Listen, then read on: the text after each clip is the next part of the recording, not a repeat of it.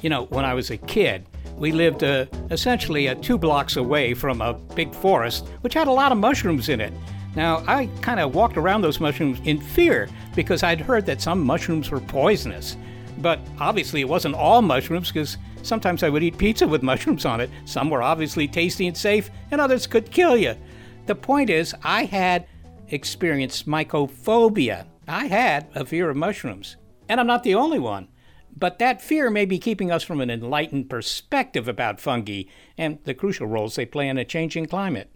This is Big Picture Science from the SETI Institute, and I'm Seth Shostak. I'm Molly Bentley. In this episode, why fictional fungi fear is not a full fabrication, why fungi are fantastic, and how to reconcile those facts going forward. This episode is Fungi Fear.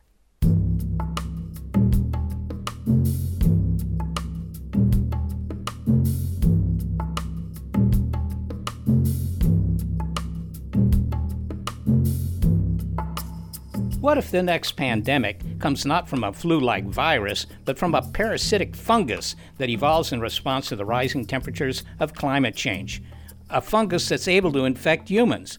Well, that is the premise of the television series The Last of Us. In the show, 2 scientists debate the threat decades before the events unfold.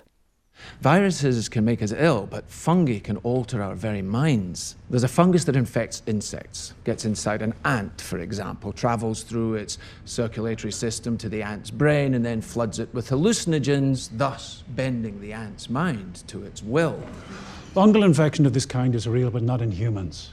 But what if that were to change? What if, for instance, the world were to get slightly warmer? The Last of Us focuses on the aftermath of a devastating global event triggered by mutated fungi. This dystopian drama draws on the classic zombie theme, but instead of reanimated corpses, the infected living become aggressive and cannibalistic, spreading infection as they feed. The fungi in the show, and this is not a spoiler, have jumped hosts from ants to humans. The warmer temperatures due to climate change allows them to survive at human body temperature. Well, fungi-infected brains turn humans into fungi-controlled puppets, no longer rational or able to control their instincts. What a horrible, terrifying premise.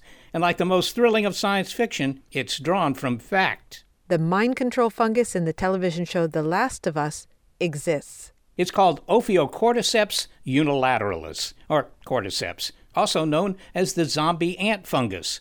Entomologist David Hughes described it in an episode we did about mind control. So this is a really interesting evolutionary dance between the fungus and the ant. So when ants are foraging, they walk on the forest floor, typically in rainforests where we study this, and they walk over a patch of fungal spores. The spores adhere to the ant's cuticle or skin, and then over a period of maybe 12 to 18 hours, burrow their way through the cuticle and into the body, by which time the ant is back inside its nest. And the fungus grows inside the ant's body while the ant is in the nest, and that happens for about 2 or 3 weeks. But the fungus must then transmit, and it cannot transmit inside the nest. So this is where the mind control comes in. The ant is instructed to leave the colony and to go and die outside the colony. Okay, it's instructed. I mean, this fungus isn't talking to these ants in any way that we would regard as talking. How is it doing that? How does it instruct the ant to leave the colony? In nature, much of the communication is chemical. So these fungi produce chemical messengers which interact with the nervous system of the ant. These fungi are the same group of fungi from which we originally derived LSD and tranquilizer ketamine. So fungi are well known for their ability to affect behavior. So this ant, this infected ant, he's gone back to the hive to join his fellow hive ants, and suddenly bad chemicals in its body causes it to walk outside and then do what? They go outside and then they die because the fungus must grow from the body of the dead ant. And it doesn't die in any old location. It dies firmly attached to the underside of a leaf or twig, biting deep into the leaf or twig tissue. And these leaves and twigs are close to where the fungus will eventually be able to target new ants by producing spore from its dead host. So once the ant bites into the leaf, the fungus grows a large stalk from the back of the head this stalk shoots spores which land on foraging ants. So this ant leaves the nest, it climbs up to some leaf that isn't too far above the forest floor there. It bites into the leaf, with a death bite? Yeah, it's called a death grip. Okay, so we got this dead ant with this death grip of its jaw onto the leaf, and then the spore kills the ant, presumably by essentially just eating it up from the inside? Yes, at that stage, it's not just a spore anymore, but the ant is filled with many, many thousands of little, what are called blastospores, small parts of the fungus. You can think of it like a yeast growing inside the ant's body, producing the chemicals which have controlled its behavior. All right, and then it exits the ant somehow. It produces something that's going to produce more seeds that can drop back down. Yeah, then this is a really beautiful part. There we see the fungi switching to having a coordinated growth. They grow this long stalk from the back of the ant's head, and the end of this stalk produces a body which produces spores, and these are shot down onto the forest floor each evening, and the cycle continues anew. It infects new ants. Yeah. All right, well, now, the evolutionary motivation for all this is simply reproduction, right? I mean, that's what's going on here. This is just the way the fungus makes more fungus. Exactly. By the way, Dr. Hughes was a consultant on the video game upon which the TV show The Last of Us is based. The popularity of the show has prompted mycologists, scientists who study fungi, to try and calm public panic about mutating mushrooms. If we were ants, I would say, yes, watch out, people. But because we are humans, we are mammals, this has never happened in any mammals. This has been an insect thing. And it basically seemed like something that was going to kind of restoke the older fear and hatred of mushrooms. And so I've seen some commentators saying that they will never touch a single mushroom again after this show. So cordyceps will probably not jump hosts and turn us into zombies. For one, because our body temperatures are too high, although more about that later in the show. But is the premise of The Last of Us misguided? Could climate change cause fungi to become a new infection threat? Unfortunately, that idea is not simply science fiction. Scientists say that the show points to a legitimate worry. We don't have a precedent with the fungi, but I can tell you that other species do.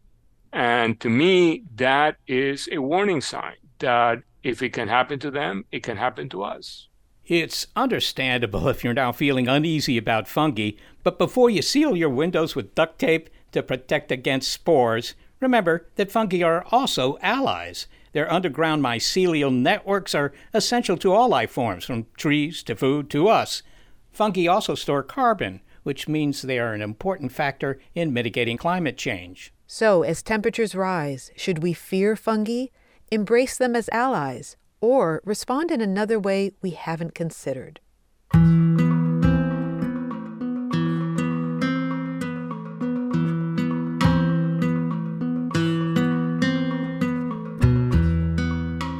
Let's first look at how our relationship to fungi is changing.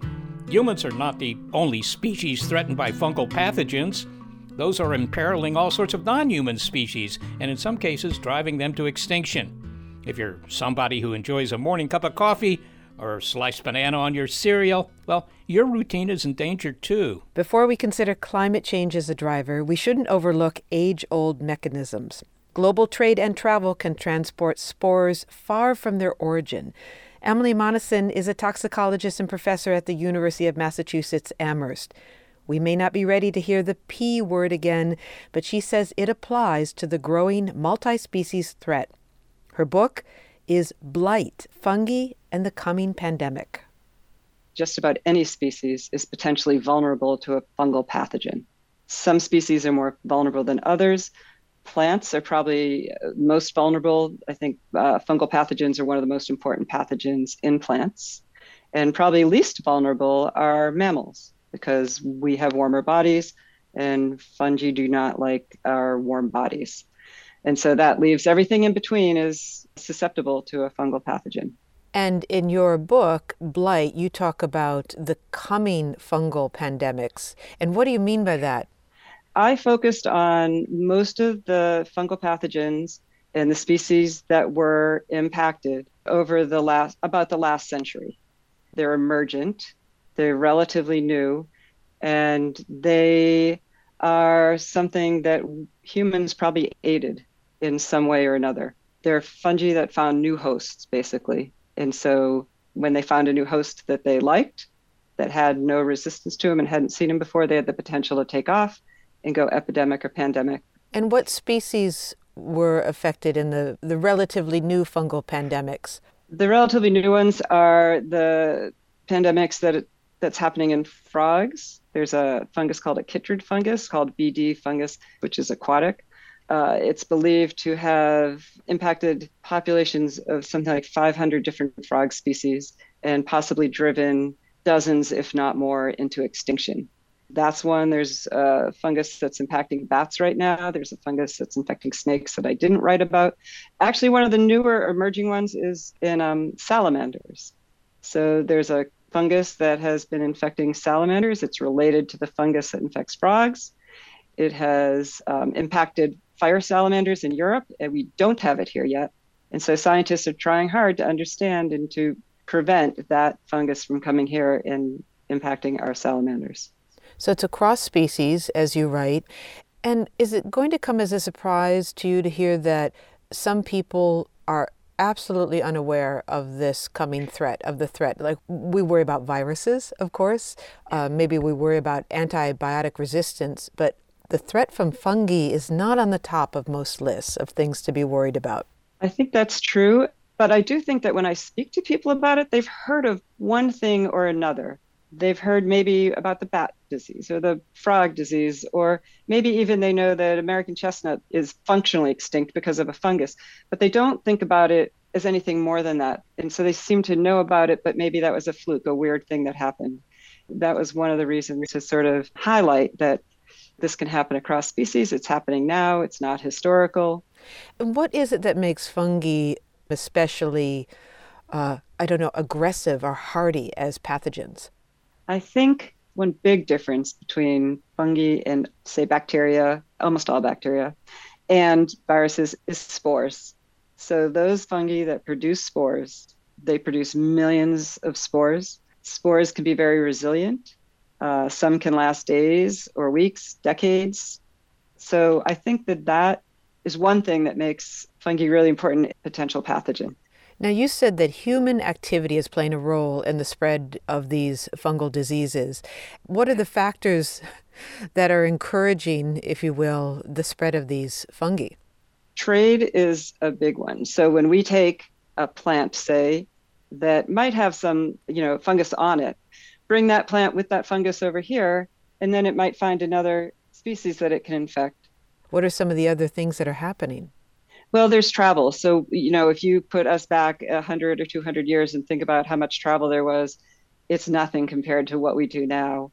And that is with that bat disease that I talked about, that's one of the ways that spores may have traveled, is with somebody who visited a cave in one country and then came to another country. And you wouldn't know it that you're bringing them into a country. You might know, of course, if you're bringing some fruit or some plants. They ask you about that at the border, but they don't ask to check your clothes and your shoes for spores. It's very easy to bring them in. Oh, yeah. And I think about this. I hike a lot. And now that after I wrote this, I think about hiking. If I hike up sort of along the Appalachian Trail, say, I think about, what am I taking from here to there in the mud of my boots across different states? You write that fungi are major plant pathogens as well, of course. And if we talk about staples, coffee is vulnerable. At least it's a staple for me. Something called coffee rust. Is that what the fungus is called? It's another one that's out there. Coffee rust is another fungus that's out there. So you could eat a breakfast of, say, coffee, a piece of toast, and some banana, and all three of those breakfast favorites are potentially in trouble because of fungus. So I wrote about fungus that infects bananas. So there are a lot of different kinds of bananas. We eat one. We eat a banana called the Cavendish banana. It's grown as a huge monocrop. It's basically a clone. And so this fungus has just devastated banana plantations, and countries that don't yet have it, like Costa Rica, are terrified and incursioned by this fungus. Emily, I would imagine that a lot of questions right now, including ours, are being asked you couched in the drama The Last of Us. And I'm wondering if you find that a relief because, now we're talking about fungal pathogens, or sort of frustrating that there are so many references to it. I think that show has done something great for raising awareness about fungal pathogens. A month or two ago, the World Health Organization put out a list of priority fungal pathogens. It was in the news for maybe a week or two.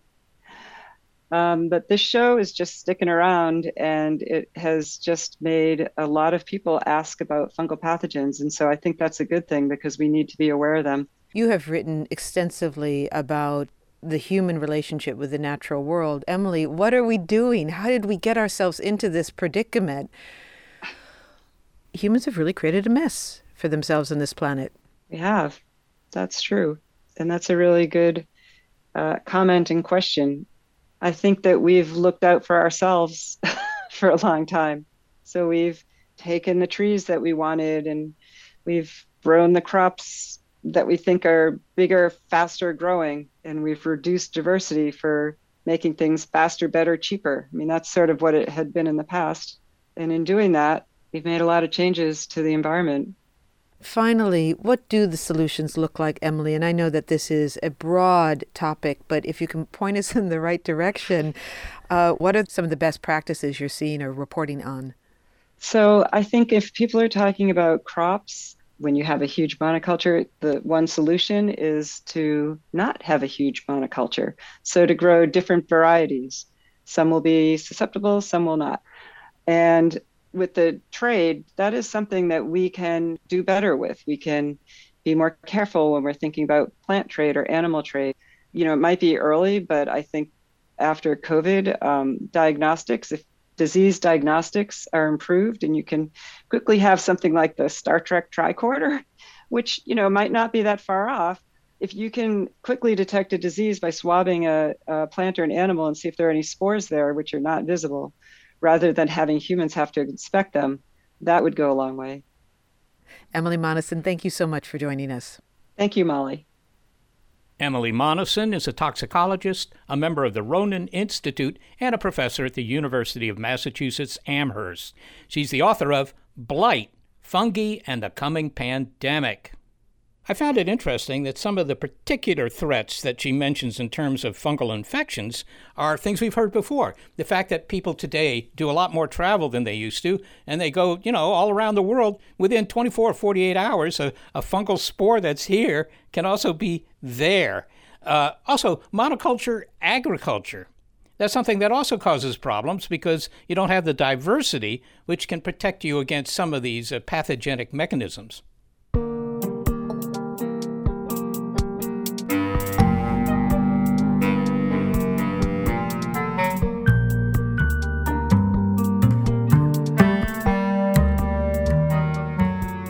Dr. Monison described how global travel has changed our relationship with fungi. Another factor, of course, is climate change.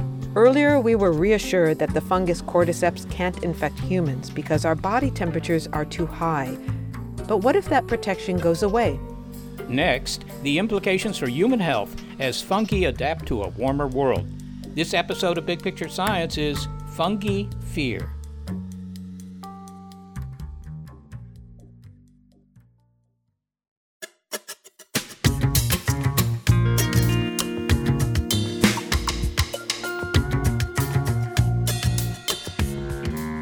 There are millions of species of fungi. They're some of the strangest and most influential organisms on the planet.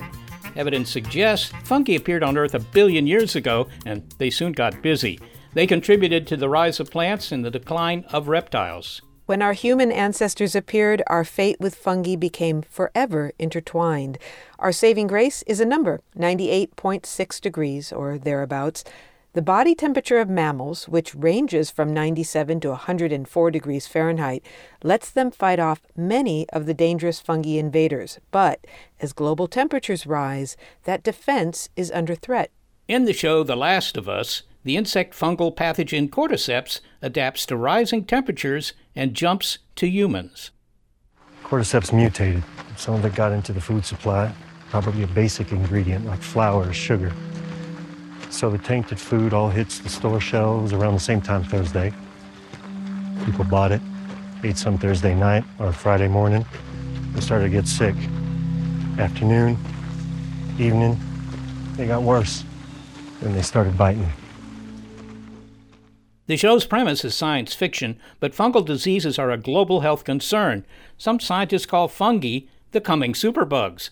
Consider the rise in cases of valley fever in the American Southwest. It's caused by inhaling a common fungus that thrives in hot, dry soil and is spreading as climate change dries out the western United States. It may be a harbinger of sorts. Recently, the WHO released a list of priority fungal pathogens that need more surveillance and for which we need to develop effective treatments. One of the scientists who has been ringing the alarm about the fungal threats to humans is microbiologist and immunologist Arturo Casadeval. He specializes in fungal disease at the Johns Hopkins School of Medicine, and he gives us an overview.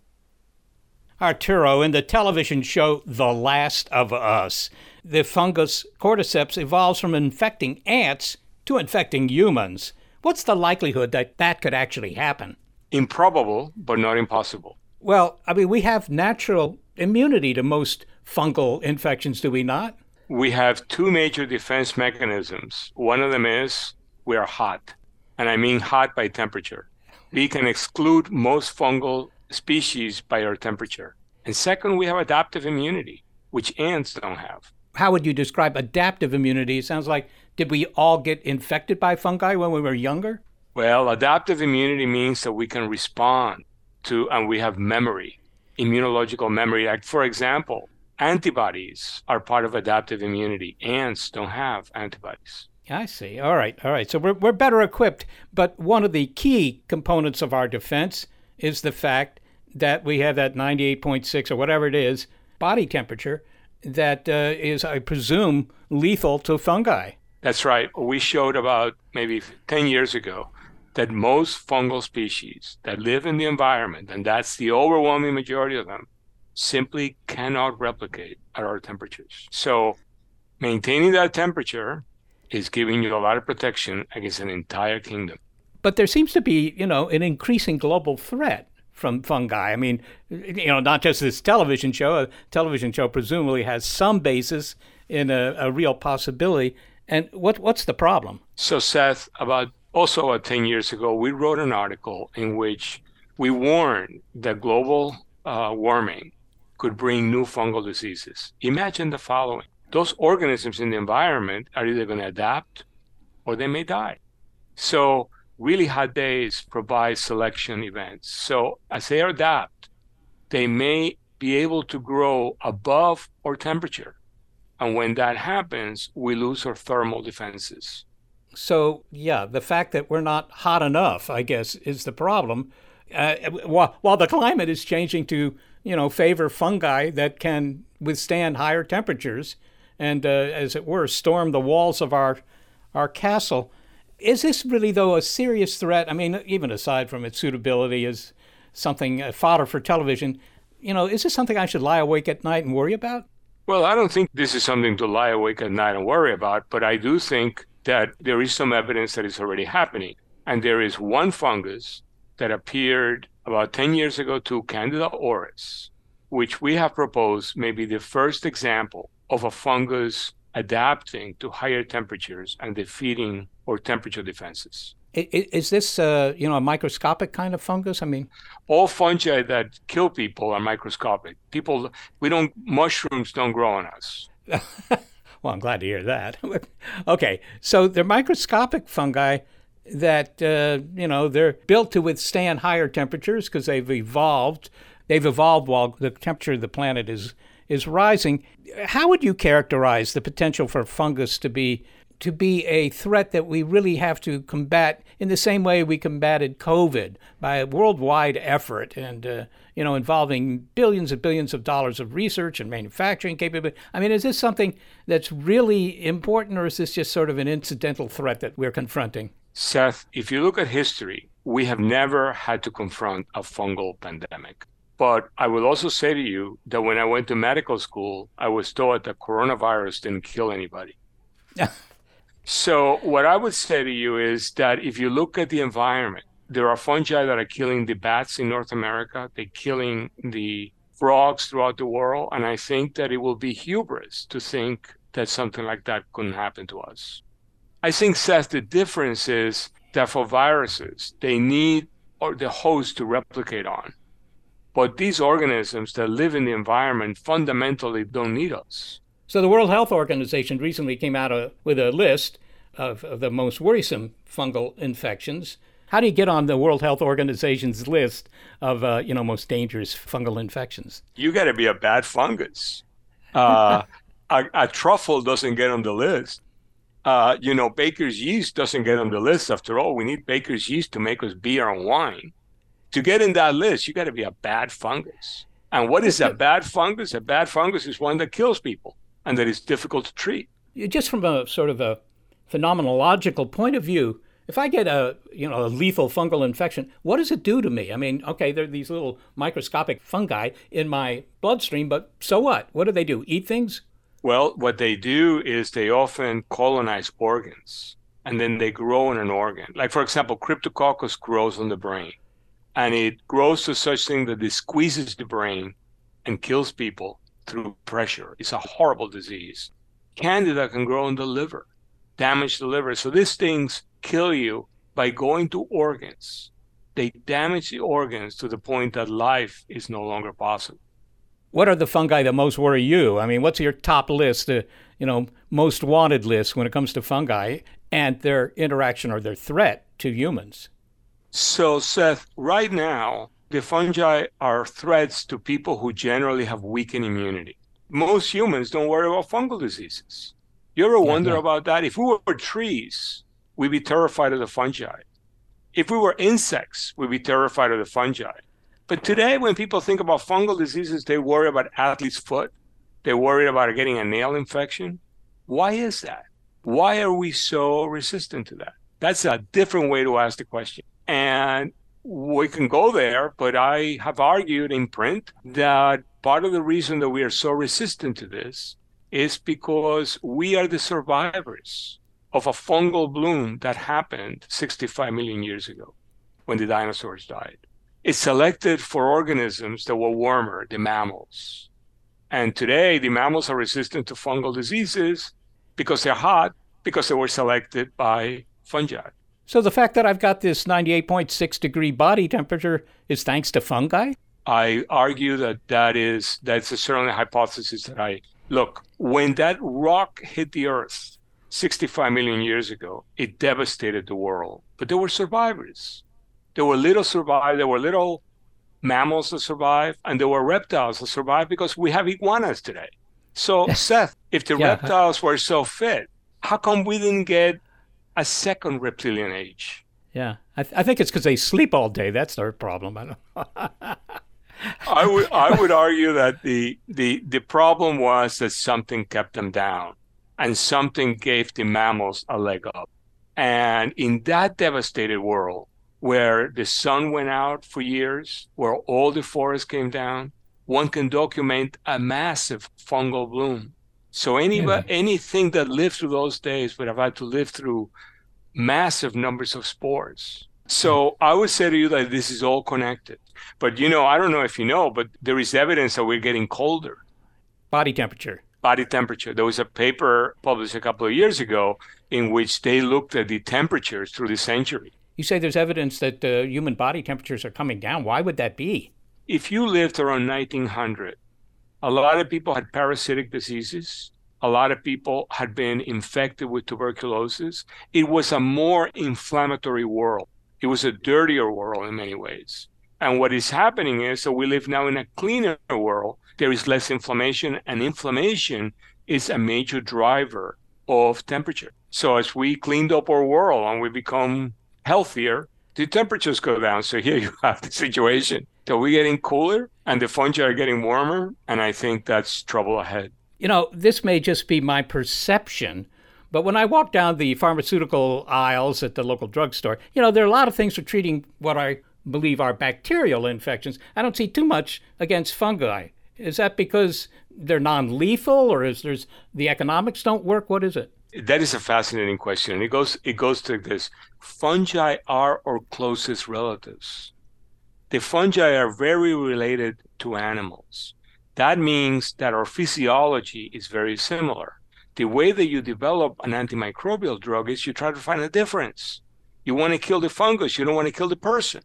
So it's just harder. It's harder to find antifungal drugs than it is to find antibacterial drugs. And that is why we have so few of them. What about this fungal disease, valley fever, in the American Southwest? Is that sort of an early warning sign of what could happen? Well, that's true. So valley fever is caused by coccidiomycosis, hard to pronounce word. All these words are hard to pronounce. And and it's been localized to California and to the Southwest. But there is now evidence that people are getting infected in other parts of the country. And we have to rethink, what are the natural places this stuff is found. And with global warming and more deserts, I think that you're going to see the movement of this fungus. Wow. Well, it's kind of a depressing subject, Arturo. Finally, what about the usual approach to getting rid of widespread diseases, which is to develop a vaccine that kind of, educates our immune systems to take on the pathogen? That's a great question. So it turns out that in the laboratory, they're relatively easy to make. You can make vaccines against the fungi pretty easily. The problem is development.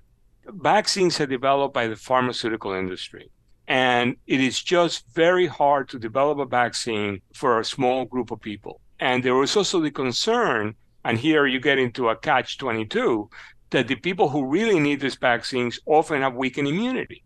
So you may be giving them a vaccine that it's not going to take because their immune system is weak. But again, the problem is development. It's the economics of developing a vaccine for relatively few people. Well, I'm gonna work on raising my body temperature. Not sure how I'm going to do that, but Arturo Casadevall, thank you so very much for speaking to us. Thank you so much for having me, Seth. Arturo Casadevall is a microbiologist and immunologist and professor of medicine at the Johns Hopkins School of Medicine. Well, I have to say, Seth, some of the threats that he outlines there are pretty chilling. One thing that struck me is the fact that we have this higher body temperature, something I always wondered about because, higher body temperature requires you to eat more. Why do we have that? Well, here's one reason. The fact that it's a defense against pathogens like fungi.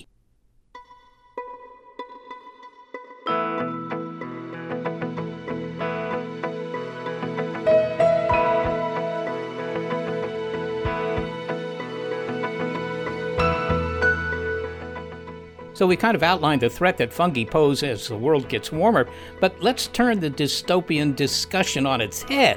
What if instead mushrooms could save the world? And they are master alchemists, so fungi will consume our plastic, although as I talked to a friend, he said, yeah, it might take him a few million years to really nail it. Next, how to approach fungi in a radical new way. This episode of Big Picture Science is Fungi Fear.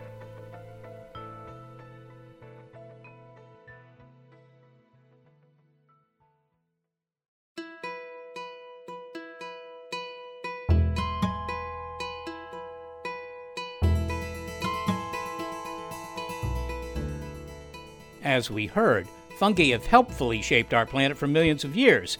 But how do we weigh that against the threats that fungi pose to our health and that of other species? Why not get rid of all these sporing organisms? Well, we asked one fungi expert, what would the world look like if all fungi disappeared? There'd be an utter catastrophe.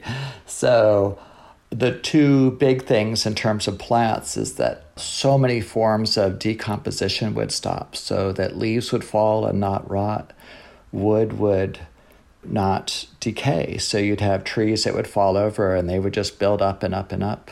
And what's really interesting, right, is that it's not just, it would create a traffic jam as the trees are there, or it'd be thick in the forest, but it's literally part of the cycles of life of how the carbon and nitrogen and phosphorus flow. And then on the other hand, about 90% of all plants, they really rely on having this underground network that does this exchange of nutrients. So you would overnight start to see plants withering. They wouldn't be able to get nearly the amount of water that they get right now, and they would start to be stressed. So you'd see huge plant death over the entire world.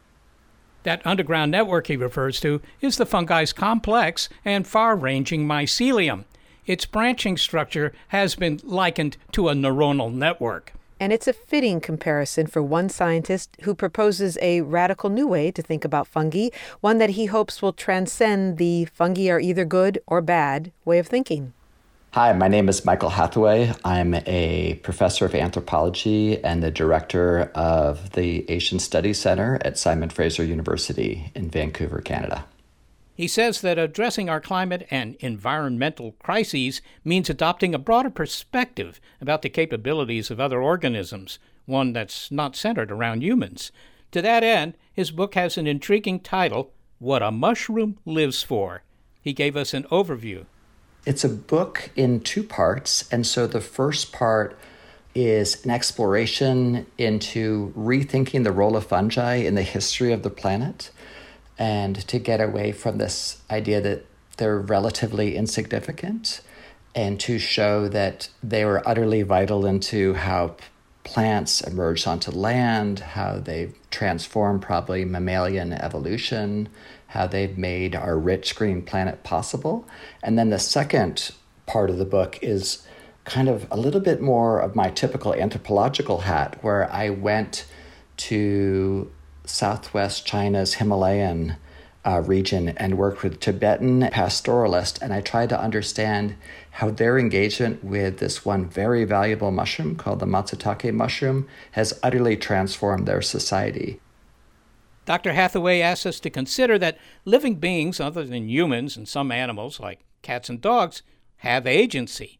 That's a challenging idea, that a primitive and very old species, an organism that is neither an animal nor a plant, has agency. But he says, consider that fungi are actively shaping the world. And so I look at a whole range of fungi actions, and our world is utterly shaped by them to the core. And you describe them as actually lively beings, and they move, which isn't a surprise to anyone who's seen a mushroom pop up overnight after a rain. Describe how mushrooms and mycelia move. Yeah, so the mushroom, we usually think of that as the above ground visible part of the whole fungi. And so fungi are part of this huge kingdom with tens of thousands and maybe more of species. And it's a kingdom that was only acknowledged by the scientific community around 1968 for the first time. And so the mycelium are these very fine threads that grow underground, and they knit together very, very quickly and powerfully to form the above ground mushroom of the kinds of fungi that produce them. Yes, and so they have all of these forms of movement and action. But if we look inside the mushroom, for example, when they are ejecting their spores through these really intricate mechanisms that use drops of water usually to eject spores out at incredible speeds and with incredible force. There's this form of very active movement. It's one of the fastest actions, really, like the speed of a cheetah that's happening within the mushroom every second that it's sporulating. Have you seen the spores shoot out? I've certainly seen the spores shoot out after they come out of the gills. You can see it with some of the ones, like the ones that come out of the cow poop. They really shoot like little catapults. You can visibly see them, and you can watch that happen. So that's going on. And it also, as you say, they just pop up overnight. They grow at these tremendous speeds with amazing force, and they can break pavement, as I'm sure you've seen. And then underground, they have millions and millions of the mycelia, and they are actively exploring the ground. I think historically, a lot of times scientists imagined that they just move randomly through the soil column, but now it seems that these mycelium can detect things that they're looking for. So they're looking for water, they're actively looking for nutrients. We've just now been able to make cameras to show the exchange of nutrients within these mycelia. I mean, so they're much thinner than a hair. And we were surprised to realize that the nutrients are going both ways through the tube. We imagined they would just go one way through. And of course, they're making relationships with plants. So they're often mining minerals and nutrients from the soil and bringing up water and sharing it with plants. And then plants are in turn giving their photosynthetic sugars back to the fungi. So those are the carbohydrates that they are creating through photosynthesis. And in fact, you write that this network is what makes life possible on this planet. And if we were to go underground, you would see this dense network knitting together plants and trees of different species. So they are maybe the original unifier. That's a good way to put it. I mean, they were there right from the beginning, right from when plants were, starting to move to the rocky land that was not yet soil. It was fungi, especially their kind of symbiotic relations that created lichen that were helping to actually create soil. And as you say, as that transformation slowly happened of taking this rocky planet that had no forms of plants, fungi were these really critical allies. We've just found a new fossilized fungi nearly 1 billion years old that shows the kind of long evolution of this process. And I think in the last few decades, our understandings of the role of fungi to the livelihood of all land plant species has really boomed, and in part because we haven't historically tried to look so much for fungi fossils or even thought about their roles evolutionarily. Well, swinging the needle to the other side from all the dangers posed by fungi, pathogens in a warmer world, we come upon those who say that mushrooms will save the world and protect us from climate change. And what do you think of this argument that they will be our saviors? Well, yeah, no, that's a great question. And it's interesting, right? Because it's part of kind of historical legacy that is very prevalent in Western culture of this kind of silver bullet idea of what will save us from X, Y, or Z.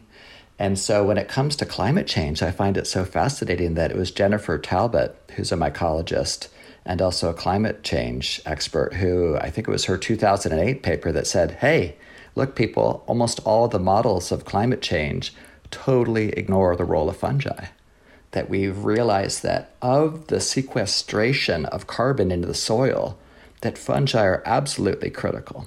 So on the idea of how they'll save us, you mentioned carbon sequestration. So that means that the fungi and their networks are holding on to all of this carbon, which is a good thing in a warmer world. But there are other reasons, Michael. People say that fungi will clean up our polluting activities, right? Maybe they can be trained to eat plastic. Can you give us a list of the other ways in which they're going to help us clean up the environment? Sure, yeah. You mentioned two of them. And the one with being able to eat oil was something I think first kind of noticed by Paul Stamets, who's often known as one of the big evangelists of fungi. And he's done a lot to increase this. And then there was a researcher who's based in China who looked at a Pakistan landfill and found fungi that can break down plastic, and it actually uses some kind of interesting force. It's not just a chemical enzyme, which is what we first thought. And they are master alchemists. So fungi will consume our plastic, although as I talked to a friend, he said, yeah, it might take them a few million years to really nail it, but it will happen. But they'll get around to it. And wasn't there a guy who taught his mushroom to eat cigarette butts? Maybe not eat's not the right word. Digest? Yeah, digest. Yeah. So it's interesting. Like we think of domestication of plants as in a way training them for certain traits that we wish to do. And so fungi can be trained to do so many things. So, I mean, we're very late to the game of recognizing the diverse possibilities of fungi. And yet I'm leery of trying to only see them as an ally to help humans, because they're much more than that. And so I feel like that is one of the key problems, that when we look quickly at other species rather than trying to understand their diverse ways of being and existing in the world, and then we just quickly move to how can they be of use to us at this particular moment, then we radically simplify them and kind of turn them into resources, which I think is at our peril. I think the dire environmental situation that we have today is built on this legacy of centuries of this kind of resourcist approach that has then not seeing other organisms in their complexity, not appreciating their ways of being in the world and the rich relationships that they make with others. When we try to picture a world where, as we solve the formidable problems in front of us, we have this more enlightened view of the non-human world. And I wonder if you could just give us some examples of how that would play out in practice. Yeah, no, that's a big question and a great one. Part of what I think it means is trying to understand, both in popular culture or even in scientific practice, that if we recognize the capacities of other species, we treat them differently. One of the colleagues of my research group, which is called the Matsutake Worlds Research Group, her name is Anna Singh, and she's recently has been giving these wonderful talks around the incredibly widespread use of fungicide and how we're basically drenching the earth in this fungicide. And it's such a broad spectrum one, just like what we've done with antibiotics, and we've had a kind of a rethinking about what the widespread role of antibiotics has done and how actually we are changing the ecology, not just our own bodies, but the larger ecology through the widespread use of antibiotics that basically bombing, huge areas of the earth with fungicides in order to make the world safe for the plants that we want to grow. But through doing so, we are also having huge consequences. So it really makes me even think back that this is another kind of parallel to the Rachel Carson's kind of Silent Spring warning about the use of DDT and other chemicals. Well, finally, then, Michael, perhaps for every episode we indulge in about fungi pathogens, we should spend the same amount of time in our garden or walking in the woods. Yeah, and it's just appreciating all of the forms. And it's even all around us. I write in my book that for years when I walked the sidewalks of Vancouver, I thought they were just stains on the ground. But I realized later it was these forms of lichen that were thriving on the concrete that I had walked over, that they're all around us in every single breath. And so sometimes we think we have to get out to nature to kind of appreciate the fungi, but they're there whether we want them or not in all spaces. But overall, they've been of incredible, wonderful importance to the life of the entire planet. Well, Michael Hathaway, thank you so much for joining us, and it's a pleasure to talk to you. Thanks so much, Molly. It was great. Really enjoyed it. Michael Hathaway is an anthropologist, director of the Asian Studies Center at Simon Fraser University in Vancouver, Canada, and author of What a Mushroom Lives For. So, Seth, now we come to the big picture about how our relationship with fungi is changing. What are your thoughts? Well, the first thing is that it was a much bigger picture than I expected. I think it was mentioned by one of our guests that the fungi have been around for about 1 billion years. 1 billion years. Remember, it was only 65 million years ago that the dinosaurs were still here. This is, a lot longer than that. And that means that they're very tightly integrated into life, right? And if they didn't do anything useful, I'm sure they wouldn't be around today. I mean, it's just amazing what 1 billion years of evolution can do. Well, my takeaway here is that we've learned that the daily actions of trillions of fungi have shaped our planet for millions of years, as you said. But now our daily actions are shaping the behavior of trillions of fungi. One good example of how our behavior may cause a real problem is with these fungal infections. But there's also silver lining here, which is we have been given advance notice of this emerging problem of fungi pathogens. We do have an understanding of how our behaviors are prompting this situation, and we have the tools to prepare for coming pandemics and fungal infections. So what we do next, well, the choice is ours. Yeah, we have a leg up on the reptiles, right? They were being done in by the fungi, but they didn't have the wits to be able to combat them.